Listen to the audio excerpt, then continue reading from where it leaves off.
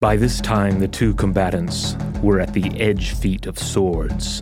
Then Ferdiad caught Cuchulainn unguarded and dealt him a blow with his ivory-hilted blade, which he plunged into Cuchulainn's breast. And Cuchulainn's blood dripped into his belt, and the ford was red with the blood from the warrior's body. Cuchulainn brooked not this wounding, for Ferdiad attacked him with a succession of deadly stout blows, and he asked Lug for Gai Bolga. Such was the nature of the Gai Bolga. It used to be set downstream and cast from between the toes.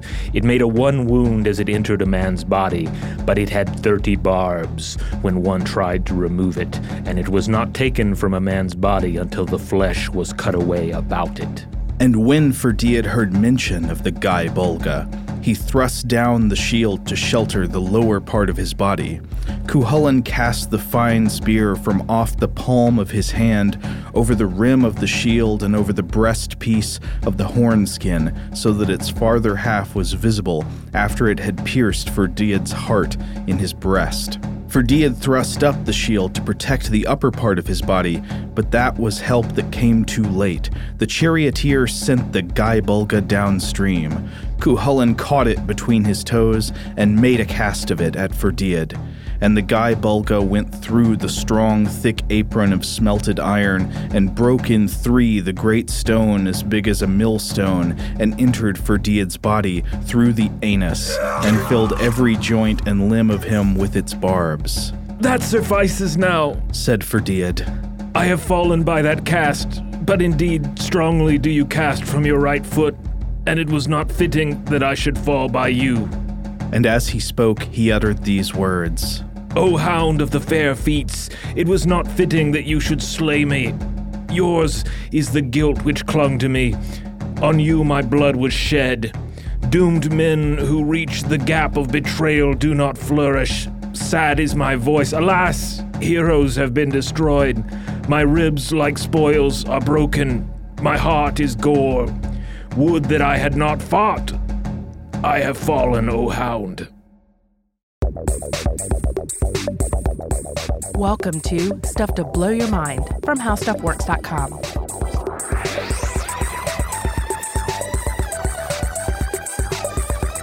Hey, welcome to Stuff to Blow Your Mind. My name is Robert Lamb. And I'm Joe McCormick, and that opening reading was from the Cecile O'Rahilly translation of, and I'm going to do my best, the Tain Bo Culhwch.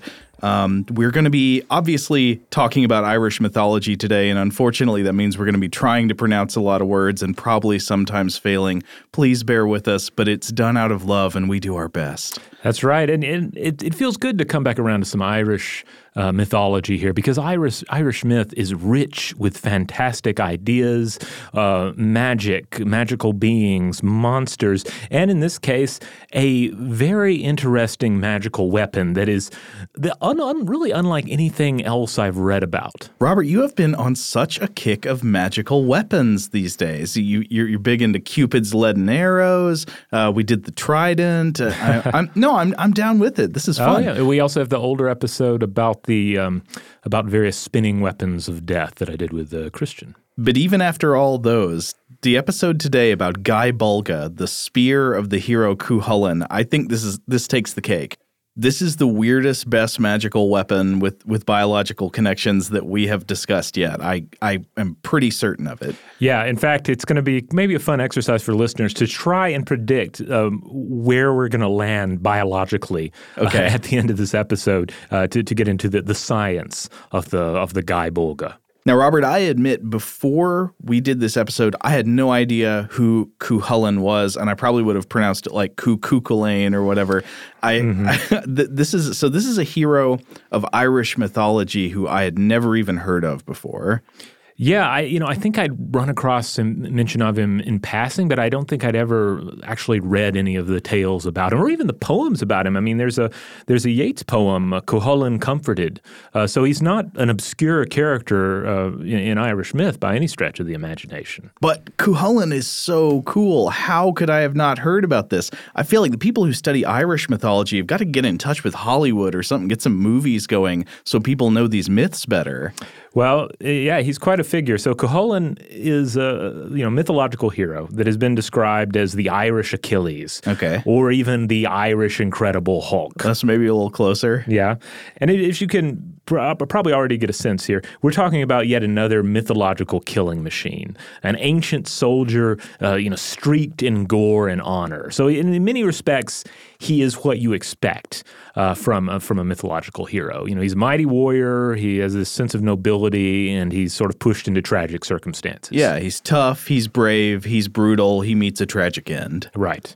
Now, he's a central character in the Ulster cycle, one of the 4 great cycles of medieval Irish myth.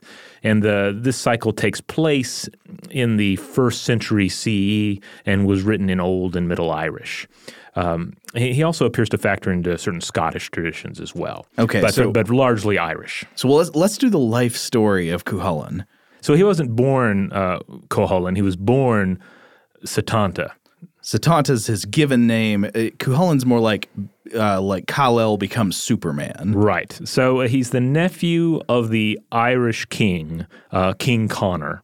And he's the offspring of the union between Conor's sister and the god Lug. Lug was mentioned in that dramatic reading earlier. Lug is a member of the Tuatha De Danann, the sort of spiritual god elf beings of Irish myth. Okay. So So as with the likes of, say, Achilles and Hercules, we have a hybrid on our hands here, part human, part divine. Mm-hmm. And he certainly looked like a half divine creature. He has some unnatural aspects to his appearance that definitely line up with what you might expect from a demigod. What, like maybe a few too many of certain body parts? Yes. For starters, he's just unnaturally beautiful. He's a paragon of masculine beauty and strength. Okay. And then he has 7 fingers on each hand, 7 toes on each foot, and then 7 pupils in each eye. 7 pupils in each eye. Well, that sounds like a paragon of beauty.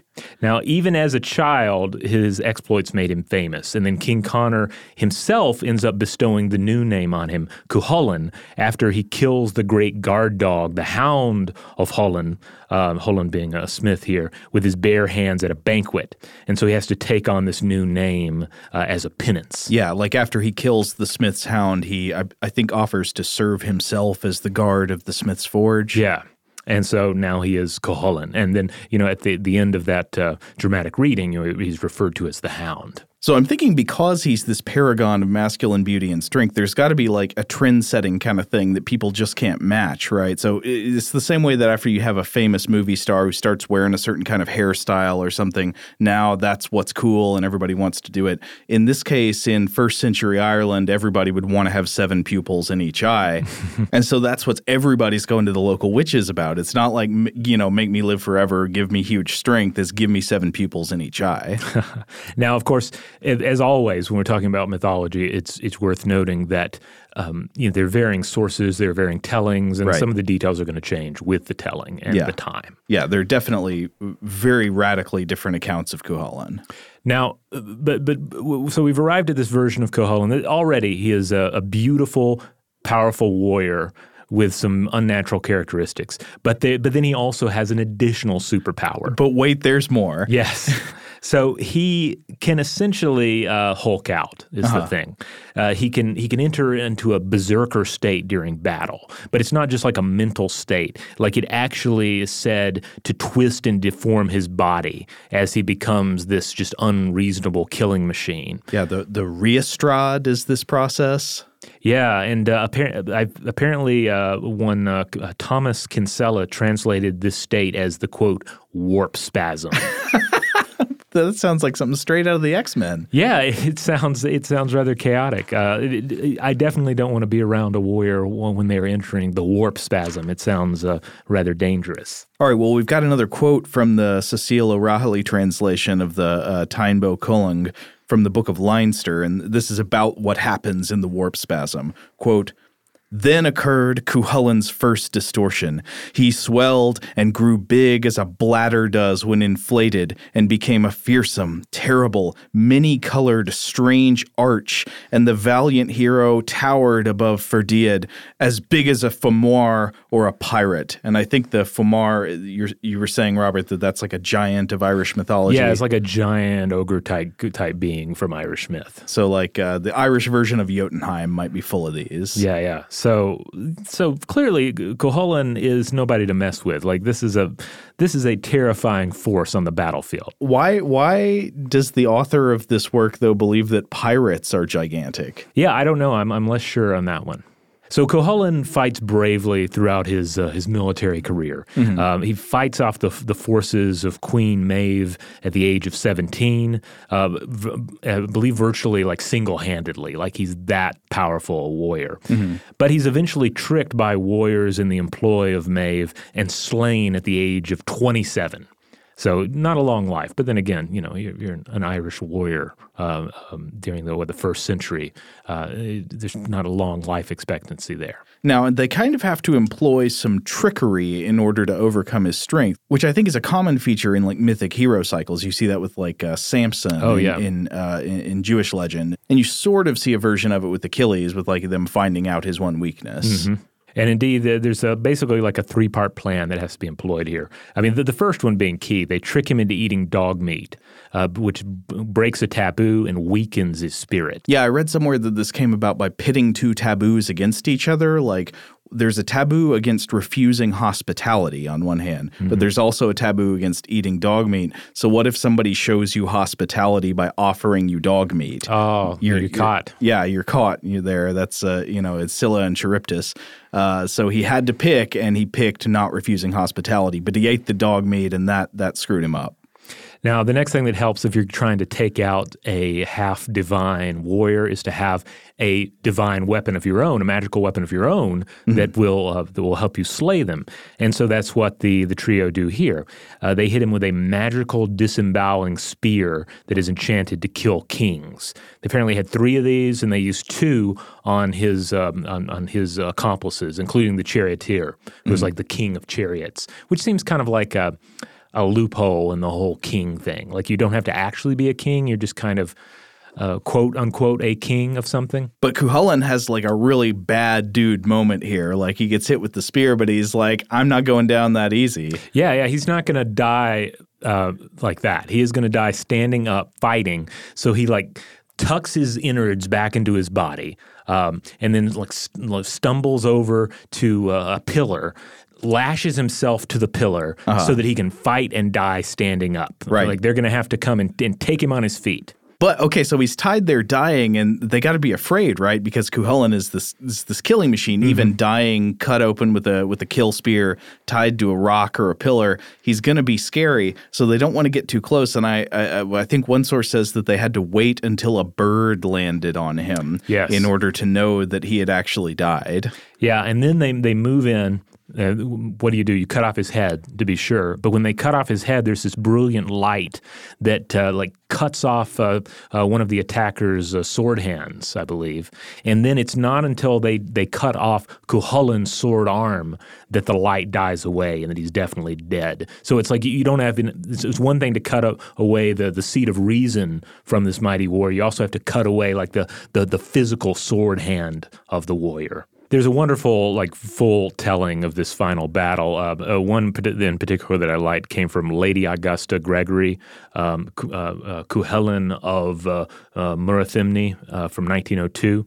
That's all online. I recommend checking that out if you want the full blow-by-blow death of Cuchulainn. So how do we not have a full Cuchulainn movie? Yeah, it seems like we should. I mean, how many Hercules movies do we have, right? Way too many. We could easily peel off some of that money into the Cuchulainn enterprise here. Yeah. Now, we were talking before the episode about who to cast as Cuchulainn. We could not come up with a good idea because all of the best Irish actors we were thinking of to cast as this Irish hero are now old. I was like, but like Pierce Brosnan. Yeah. Yeah. Pierce is right there in his name. Yeah, but sadly, like we said, he died at 27. You need a young, like powerful and imposing Irishman who is also a really good actor. Yeah, I think some of my favorite Irish actors. Let's see.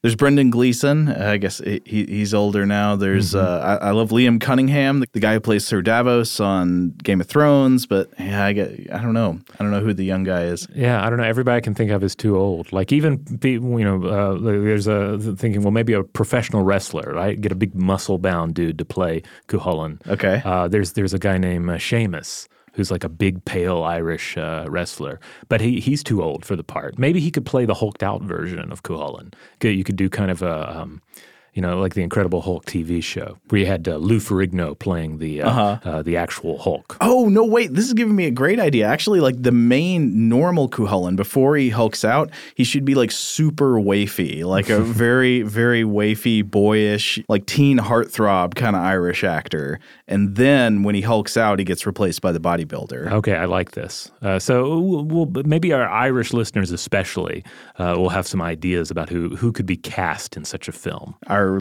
Irish listeners also, I'm sure, are going to get in touch with us to let us know how badly we're saying all these words. I'm sorry. All right, well, we're going to take a break, but when we come back, we're going to get into the real meat of this episode. We're going to talk about the unnatural death weapon of Cuchulainn. We're going to talk about the Guy Bulga. All right, we're back. So every hero needs a mighty weapon. And Cuchulainn certainly had one in the Guy Bulga, like a weapon so mighty that it is the death weapon of last resort. He only even turns to it if he's basically fighting an opponent that is on his own level. Now, it is not known exactly how to translate the term Guy Bulga, right? It's translated in many different ways. I think we know that Guy basically means spear, right? But the Bulga, there's questions about what that means. Yeah, that's correct. Guy certainly means spear or dart. But the Bulga part is open to some discussion. There's a particular text that we turn to by a writer by the name of Edward Pettit. I'm not going to give you the full name of that article because it'll give away what we're going to get to in the later portions of this episode. We will say the name of the article later. We'll say it later. But he points out that the Guy Bulga has been translated as just here's a sampling: the belly dart, the dart of belly, barbed spear, spear of bellows, body spear, bagged spear, spear of swelling, the spear of the sack, forked spear, gapped spear, solar spear, the spear of mortal pain, the eagle spear, spear of the lightning god, spear of the thunderbolt. And he also adds that the Bulga part has also been interpreted to perhaps refer to an inflated bladder, so essentially this would be a fishing spear, like one would have tethered to something that floats. Oh, that's interesting. And then likewise, it's also been potentially connected to the Fir Bolg. These, according to Carol Rose, the folklorist that I often refer to when we're talking about mythological creatures and monsters, she says that these were the mythic first inhabitants of Ireland, defeated by the Tuatha De Danann and driven into mountain caves and forests where they became loathsome monsters. So possible connection there as well. But okay, whatever Bulga means there, bellows, bulge, whatever, we know that this is some kind of special magic spear. So how does it work? What does it do? Well, one of the things is that Cuchulainn alone knows how to really wield the weapon. Mm-hmm. You know, I mean, he is taught. It depends on which version you're reading. He's either taught by a god or by a skilled master, and he alone has mastery of the Guy Bulga. But it is again. It is a spear, a weapon that you only turn to as like basically just a last resort, and also if you're just really willing to absolutely murder your opponent. I'm sorry, I'm just suddenly reminded of one of those newspaper articles from the 1920s that we quoted in our Death Ray episode of Invention, where the guy was like, "The death ray is mine, and only I can have it." Yeah, this was his death ray in a sense. Now, in that fantastic reading at the top of the episode, that story from the cattle raid of Kulang, that really gives you some of the key attributes of the weapon here. So it is brought to Cuchulainn via a stream. His charioteer puts it in a stream, and it floats down to him. And then it is cast by the foot. So he picks it up with his 7-toed foot and casts it thusly. Aims it with his 7 people die. Right. And then also in that telling, we see that it pierces his opponent through the anus, which is not a detail that is present in every telling of this story, but it is there. And part of it has to do with the fact that these are two former friends. They're still friends, but they're battling each other, and they each have sort of magical abilities. So Cuchulainn alone has the mastery of this fabulous barbed weapon, and then his opponent has this horn skin that protects most of his body, but not the anus. So you might say that Ferdiad has an Achilles heel, and it is his anus. It's his Achilles anus. So maybe instead of saying Achilles heel from now on, we should substitute Ferdiad's anus. It's going to be challenging to drop that into just casual conversation. I'm gonna darn well try, Robert, for the rest of my life, Ferdiad's anus. All right, so that Edward Pettit article that we mentioned earlier, and I believe this is Edward G. Pettit from LaSalle University, who's apparently something of an Edgar Allan Poe expert and a monster expert, I'm reading. Teaches classes on vampire literature and so forth. But he drives home that there are several key attributes that are generally consistent in the various tellings here. So first of all, only Cuchulainn can wield the guy Bulg here. He alone was taught its martial art, and the teacher varies from a mortal to a sea god. Okay. Another thing he mentions is that it's sort of a single-use weapon, right? Right. Like you get one shot. Now, that being said, I don't think he ever misses with the thing, or at least I have not read the story where he busts it out and misses. Like accidentally hits, a nearby bird in the anus instead. Right. Also, it's sometimes sent to him by water, such as in our opening story there. It travels down a stream to him. Mm-hmm. But it doesn't just appear in the context of water. It's like thrown from below the water. Yeah. So it is a fearsome weapon. So Ferdiad wore special armor in an attempt to protect himself from it, and it's clearly when he sees that this weapon is coming out, he takes notice. Like it's gotten dire. It's not just a normal spear; it is something that is known to be very dangerous. Right. Just mechanically in its characteristics as a weapon, Pettit says that it is, quote, accurate, sharp, strong, and highly penetrative. Yes, to say the least. It's also inescapable and deadly. And in later tellings, it's also said to be venomous and cursed with an incurable poison that fills the body. Now, one really interesting feature about it is the idea that it is many barbed, but at first it's cast as like a single spear that is straight and thin. But then once it pierces the body, it is said to spread out its barbs so that it has to be cut out in order to be removed. You can't just pull it out. And this would be kind of like the barbs on some existing spears, like fishing spears sometimes would have barbs like this in order to make sure that the thing stays on there once you stab it. But it's not just that it's barbed, it's that there's this idea that it sort of spreads out within the body. So like once you pierce somebody, the point and the barbs, it is said, spread to all of the veins or spread to all of the joints and limbs. I'm not quite sure exactly what it means there, except I'm sort of considering do you remember in our episode about mistletoe, the plant, the plant parasite, it's a parasite on other plants, where we talked about the idea of the haustorium. It's this base sort of root structure for mistletoe that grows on the surface of a tree or another plant and then pierces its stem and sometimes grows down and spreads out little filaments and root structures within the host plant. And we talked about how so this is a parasite. It's not just like a vampire sticking its fangs into you, but as if it sticks its fangs in, and sometimes the fangs like continue to grow out inside the body and fill all your blood vessels. Yeah, I think this is a great reference because I definitely get that kind of like growing barbed root, like just rapid growth of barbs through the entire body, like a real a true body horror weapon to employ here. But another way to think about that is that's just sort of like it could be a mechanical metaphor for a chemical property.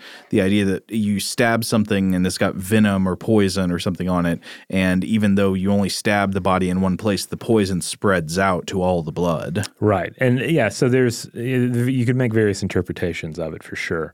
It's often described as being white or bright in color. And of course, it's often drenched in blood in these tellings because it doesn't seem to miss. And when it hits, it's going to be gory. Now, Pettit says it's also often associated with demons or fire or hell. It's sort of an infernal weapon.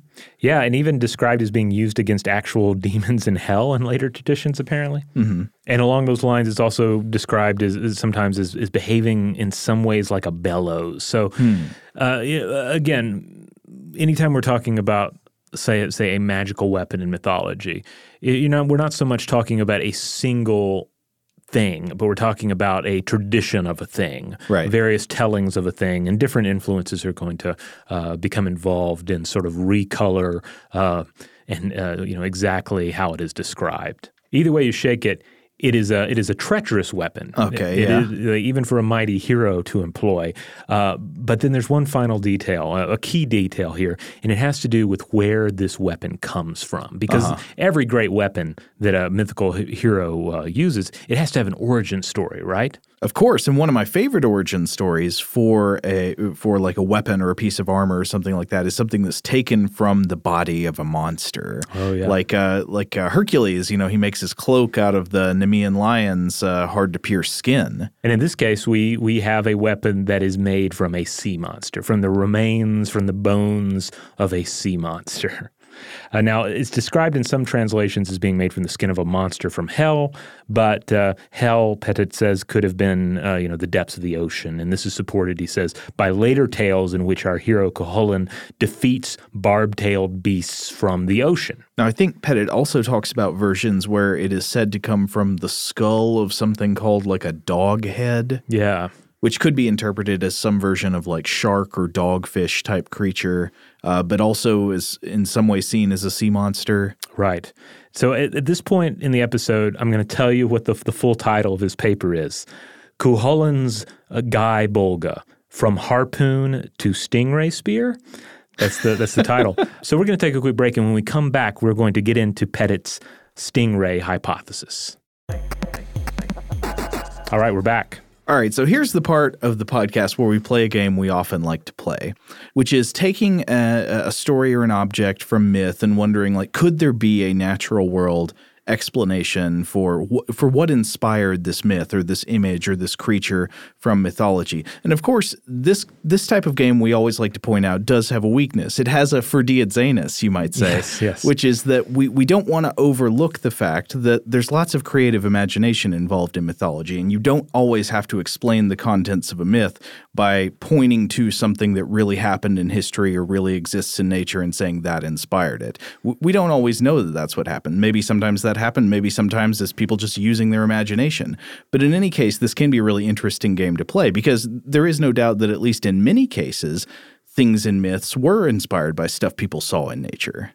And Edward Pettit's hypothesis here is that this mighty weapon was the spine of a stingray, or at least at some point in its legacy, it is interpreted as such. Stories of stingray barbed weapons are employed then to describe this weapon that Cuchulainn wields. Yeah, and this inspiration could go multiple ways if in fact there is such an element of this kind of inspiration in the stories.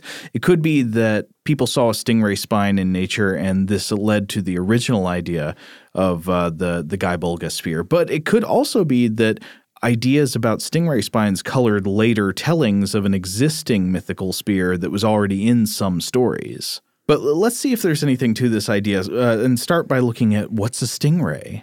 So a stingray is a type of ray. And rays are cartilaginous fish, cousins of sharks, this family of sharks and rays. They're called the elasmobranchs. They're fish with skeletons made of cartilage instead of bone. It's the same bendy stuff you've got in your ears.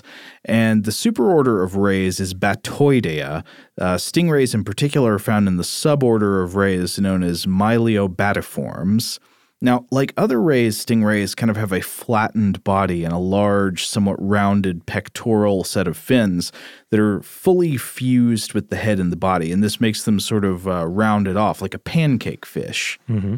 Often stingrays tend to swim by sort of undulating their wide pectoral fins sort of just like waves rather than flapping like wings. And stingrays in particular tend to have flat bodies that blend in with the seafloor. Often they're camouflaged, and that's because they spend most of their time on the seafloor, hiding out, often partially buried in sediment. You'll sometimes see stingrays like down in the sediment with like sand piled on top of their little wings. And some researchers believe that their eyes are poorly placed for hunting, given that their body is this sort of flat disc shape, and their mouths are down on the bottom, and their eyes are up on the top. But that's okay because they don't need to rely entirely on their eyes for hunting. Like sharks, stingrays have organs that are known as the ampullae of Lorenzini, and these are small pores in the skin that can detect electric fields in the water. And of course, all animals generate electric fields in the water, especially when they contract their muscles. So if there is a prey animal out there swimming, moving around, or even just with a beating heart, you can probably sense some kind of electric voltage difference that it is causing in the water with your ampullae of Lorenzini. But they've also got a magnificent spine, and that's what we're going to be focusing on today. The stingray has a spine with venom, sometimes deadly venom, that can, in some cases, kill humans. Now, to be clear, stingrays very rarely attack or kill humans. Yes, they are not considered aggressive at all. Generally, if there's an incident between humans and stingrays, it's defensive because the human, stepped on the stingray or loomed over it. Right, and the latter seems to have probably been the case with the most famous case in recent history of a stingray-related death, that of the crocodile hunter Steve Irwin. Oh, yeah, that was sad. Yeah, it was a tragic case. 2006, he died after he sustained numerous stabs from an 8-foot wide stingray. He was in shallow water. He was in close proximity to the creature they were filming, and the theory I read is that the ray might have thought Irwin's shadow was a tiger shark in the shallow water there, mm-hmm. and then it reportedly stabbed him hundreds of times, and one of the stabs pierced his heart, and then he bled to death. Yeah, it's a sad story, but it's not the only time that people have actually been killed by stingray spines. They can they cause severe just direct trauma, can pierce the skin and cause a lot of bleeding, but they also, in many cases, do have very powerful venom. But I think it is worth noting, given especially that this case occurred in shallow water, mm-hmm. that it's not unbelievable that medieval or even older people certainly people that made their livelihoods at the seaside would have encountered and even encountered fatally stingrays at some point or another. No, it's not unlikely at all. And in fact, we know for a fact that ancient peoples, long before the medieval Irish myths, ancient peoples knew about stingrays, and they knew about the venom on their spines, and they knew some things about how these spined spears worked. In fact, stingray spine-tipped spears already exist in ancient hero myths. Do you know this? No, I was not aware of this, no. So you know the story, the Greek myth of Odysseus. Mm-hmm. This is told in the Odyssey, for example. Odysseus and the witch Circe had a son named Telegonus. And remember, of course, the story of how Odysseus and Circe got together is that while Odysseus is on his way home, he ends up at the manor of Circe, and Circe is this witch sorceress figure who turns all of Odysseus's men into swine, but Odysseus saves them with the help of the gods, and then he ends up essentially being Circe's live-in boyfriend for a while.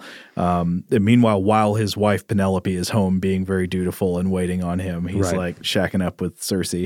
So as usual, Odysseus is kind of a jerk. But so he's doing that, and while he's there, he has a son with Circe, and this son's name is Telegonus. But of course, eventually Odysseus has to get home to his home of Ithaca, his wife Penelope, and his son Telemachus. And so here is a passage from Fraser's translation, English translation of a passage from Apollodorus. Quote, "When Telegonus learned from Circe that he was a son of Ulysses," who is also, that's another name for Odysseus, "he sailed in search of him. And having come to the island of Ithaca, he drove away some of the cattle, and when Ulysses defended them, Telegonus wounded him with the spear he had in his hands, which was barbed with the spine of a stingray, and Ulysses died of the wound. Pettit in his article also quotes a 2nd century Greek text on fishing by an author named Oppian, which tells another version of this story, and I'll read this quote as well. While the stingray lives, a terrible and fiery weapon attends it, such, I ween, as a man trembles to hear of, and it lives when the stingray itself has perished, and preserves its unwearied strength unchanged, and not only on the living creatures which it strikes does it belch mysterious bane, but it hurts even tree and rock, and wherever it comes nigh. That sting it was which his mother Circe, skilled in many drugs, gave of old to Telegonus, for his long-hilted spear, that he might array his foe's death from the sea. And he beached his ship on the island that pastured goats, and he knew not that he was harrying the flocks of his own father. And on his aged sire, who came to the rescue, even on him whom he was seeking, he brought an evil fate. There the cunning Odysseus, who had passed through countless woes of the sea in his laborious adventures, the grievous stingray slew with one blow. Oh. So that's kind of combining, weirdly enough, like the Odysseus tradition and sort of the Oedipus tradition, right? Like accidentally coming across and killing your own father. Well, it's interesting too to bring it back to Cuchulainn. I believe there in the part of the story there is that Cuchulainn ends up accidentally killing his own son with the guy Bulg at one point. Like he does not know that it's his son, and he ends up engaging in combat with him. Well, yeah, Pettit seems to notice some pretty strong similarities between these myths, and so I think this is one reason he has for wondering if the idea of the stingray is actually incorporated into the Guy Bulga legend. Pettit also mentions that some sources claim Circe had the stingray-tipped spear made by the Greek forge god Hephaestus out of a spine stolen from a stingray by the sea god Phorcys. And of course we know that the Guy Bulga was made, at least in some tellings, from the body of some kind of sea monster or sea creature. Right, and in some tellings the art of the Guy Bulga is instructed to Cuchulainn by a god of the sea. But just as further evidence of what the ancients knew or thought they knew about stingray spines, why not have a look at our old friend Pliny the Elder as well? Yes. This is all, Pettit points to this passage, quote, "But there is nothing in the world more execrable than the sting projecting above the tail of the stingray, which our people call the pastinaca. It is 5 inches long and kills trees when driven into the root." That's sort of like what Oppian said right there. Mm-hmm. It kills not just animals, but like trees and stones. I don't know how you kill a stone. Yeah. But Pliny continues, "and penetrates armor like a missile with the force of steel and with deadly poison." So Pettit sees really strong parallels between the myths of Cuchulainn and Telegonus, and sees some of these parallels between what was understood by the ancients about the stingray spine and the myth of the Guy Bulga. The Guy Bulga is said to come from the water. It gets thrown from under the water. It's associated with shallow water. Sometimes it's said to be made from the body or skull of some type of sea monster. And of course, it is true that stingrays can be found in the coastal waters of Ireland, and they can grow to quite a monstrous size, and like the underside of them, Pettit points out, can resemble a grinning or grimacing face. Oh, that's true. That's certainly if you've ever been to an aquarium, if they come up to the glass, you see what looks like a face there. But the eyes are on the other side, obviously. And crucially, one of the issues here is that a stingray spine is not like the fang of a snake or something, which once removed is just like a piece of tooth. There's nothing to it. The ancients understood that a stingray spine could remain deadly for some time after the ray was dead or after it's removed from the ray. So maybe some like 48 hours afterwards. So detaching it from the ray and attaching it to a weapon wouldn't immediately render it harmless. It could still have, of course, the normal like piercing potential, but the venom as well. Now, this is interesting because that epic battle that Cuchulainn has with Ferdiad, it supposedly rages for 3 days before they finally reach the point where Cuchulainn calls for the guy Bulg. So he couldn't, just based on this sort of 48-hour rule as like a rough guideline for utilizing a magical stingray weapon in battle, like he wouldn't be able to bring that to the field with him. Thus, he has to call on his charioteer to send it down the water to him, and then he can fetch it with his fabulous 7-toed foot and fling it up the anus of his opponent. Yeah, so I don't know if Pettit's right about this connection. I mean, he adduces a lot of evidence that we didn't even have time to get into. It's a lot of stuff about like the minutia of the translation of the word Bulga and how that could point to stingrays and stuff like that. But I'll be sure to link to the entire article on the landing page for this episode of StuffToBlowYourMind.com. So anybody who wants to really dive into the evidence there and risk getting stung, you'll be able to do so. So I don't know if he's correct about this, but it's a really interesting case and another wonderful example of biomythology. Yeah. I love the way that myth and legend traditions present us with these little mysteries, like that they can be these little puzzle boxes because of the odd characteristics of elements within them, like the idea of the spear being thrown through the 7-toed foot from under the water into the anus. And you just wonder like, okay, is this just weird just because it's weird, or does all this weirdness point to something? Is there something I'm missing? Yeah, or to what extent are we dealing with errors in translation, things that should be a notable metaphor or symbol, but out of context just sounds like something just really wackadoodle looking. These are always questions one has to ask. But that being said, I feel like you can always just embrace just the raw alien nature of the myth you're presented with too, and just enjoy it on that level as well. Yeah. Nothing more fun than a really impractical weapon. Yes.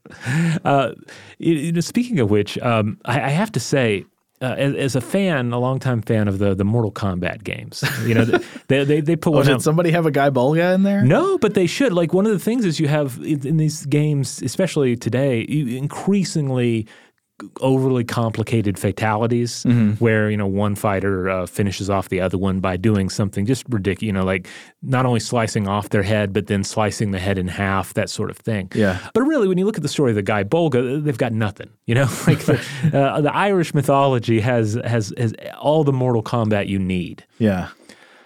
I'd like to see Raiden versus Cuchulainn. Yeah, they could put him in there, make him a downloadable character. Well, wait, they have started crossing genres, haven't they? I think I don't play the Mortal Kombat games anymore, but I feel like I saw that they've got like aliens and Jason Voorhees and stuff in them now. They've definitely brought in characters from other franchises. Yeah. But I don't think they've brought in I don't know if they brought in any additional mythological figures. They should. I mean, they already play with a little bit of that. So, now, one additional question I had based on all of this is, all right, with the guy Bulga, you have a kind of impractical weapon that is also surefire. Like, it is going to end the fight if you ever actually pull it out. But yet Cuchulainn will wait 3 days to actually do it. Right. Do we have other examples in our fiction and other myths where you have this sure shot weapon that for some reason your heroes never actually produce until the last minute? I feel like that happens a lot, but I'm struggling to think of an example right now. The only one that really came to mind recently was in the original Pacific Rim film. Oh yeah, like the big robots. The what are they called? The Jaegers. They're beat down. They're on the point of being defeated by the giant kaiju monsters, and then only then do they start using these big swords that pop out of their limbs and just completely decimate the creatures that they're battling. Oh, I know an example. You remember the Mighty Morphin Power Rangers? Oh yeah. How like they would have to keep when they faced a more powerful monster, they'd have to keep like upgrading to like the next level of robots. Yes.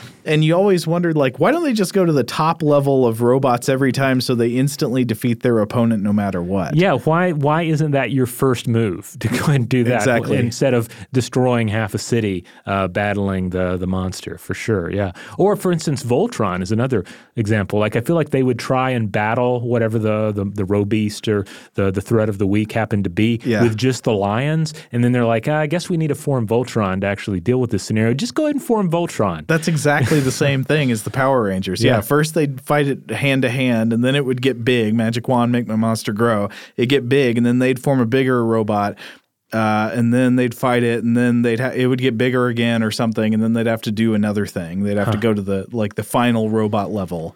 Well, I guess maybe in all of this there is a certain amount of like martial arts storytelling.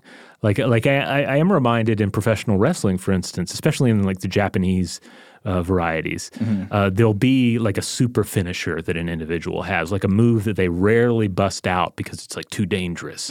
But if the match goes on long enough, and their other finishers haven't worked, then they will turn to something like the Gonzo bomb, something that is the kind of the equivalent of the Guy Bolga. What is the Gonzo bomb? It's this guy named Kawada would use it. And it's like a power bomb where he just drops you right on your neck.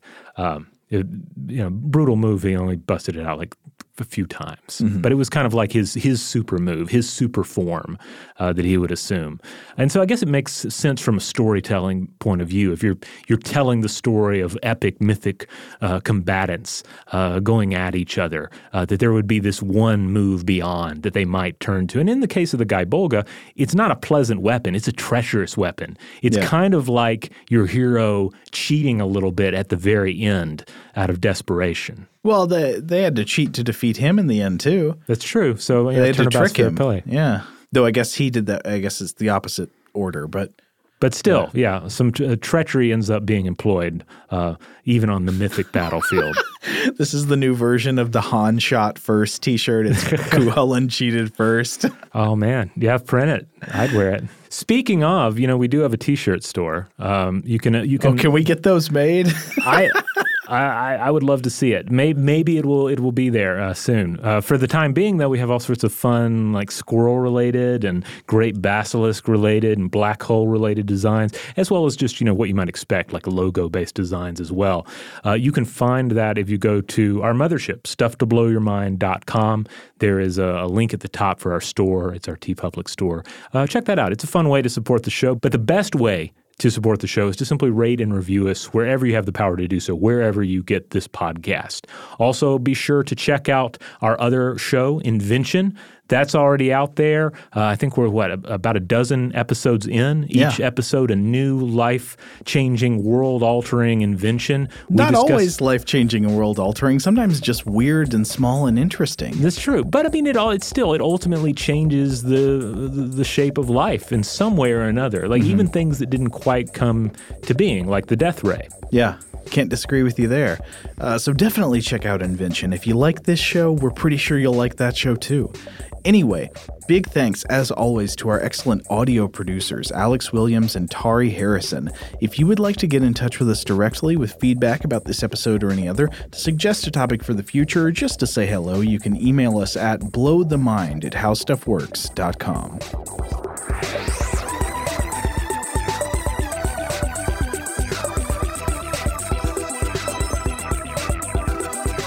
For more on this and thousands of other topics, visit howstuffworks.com.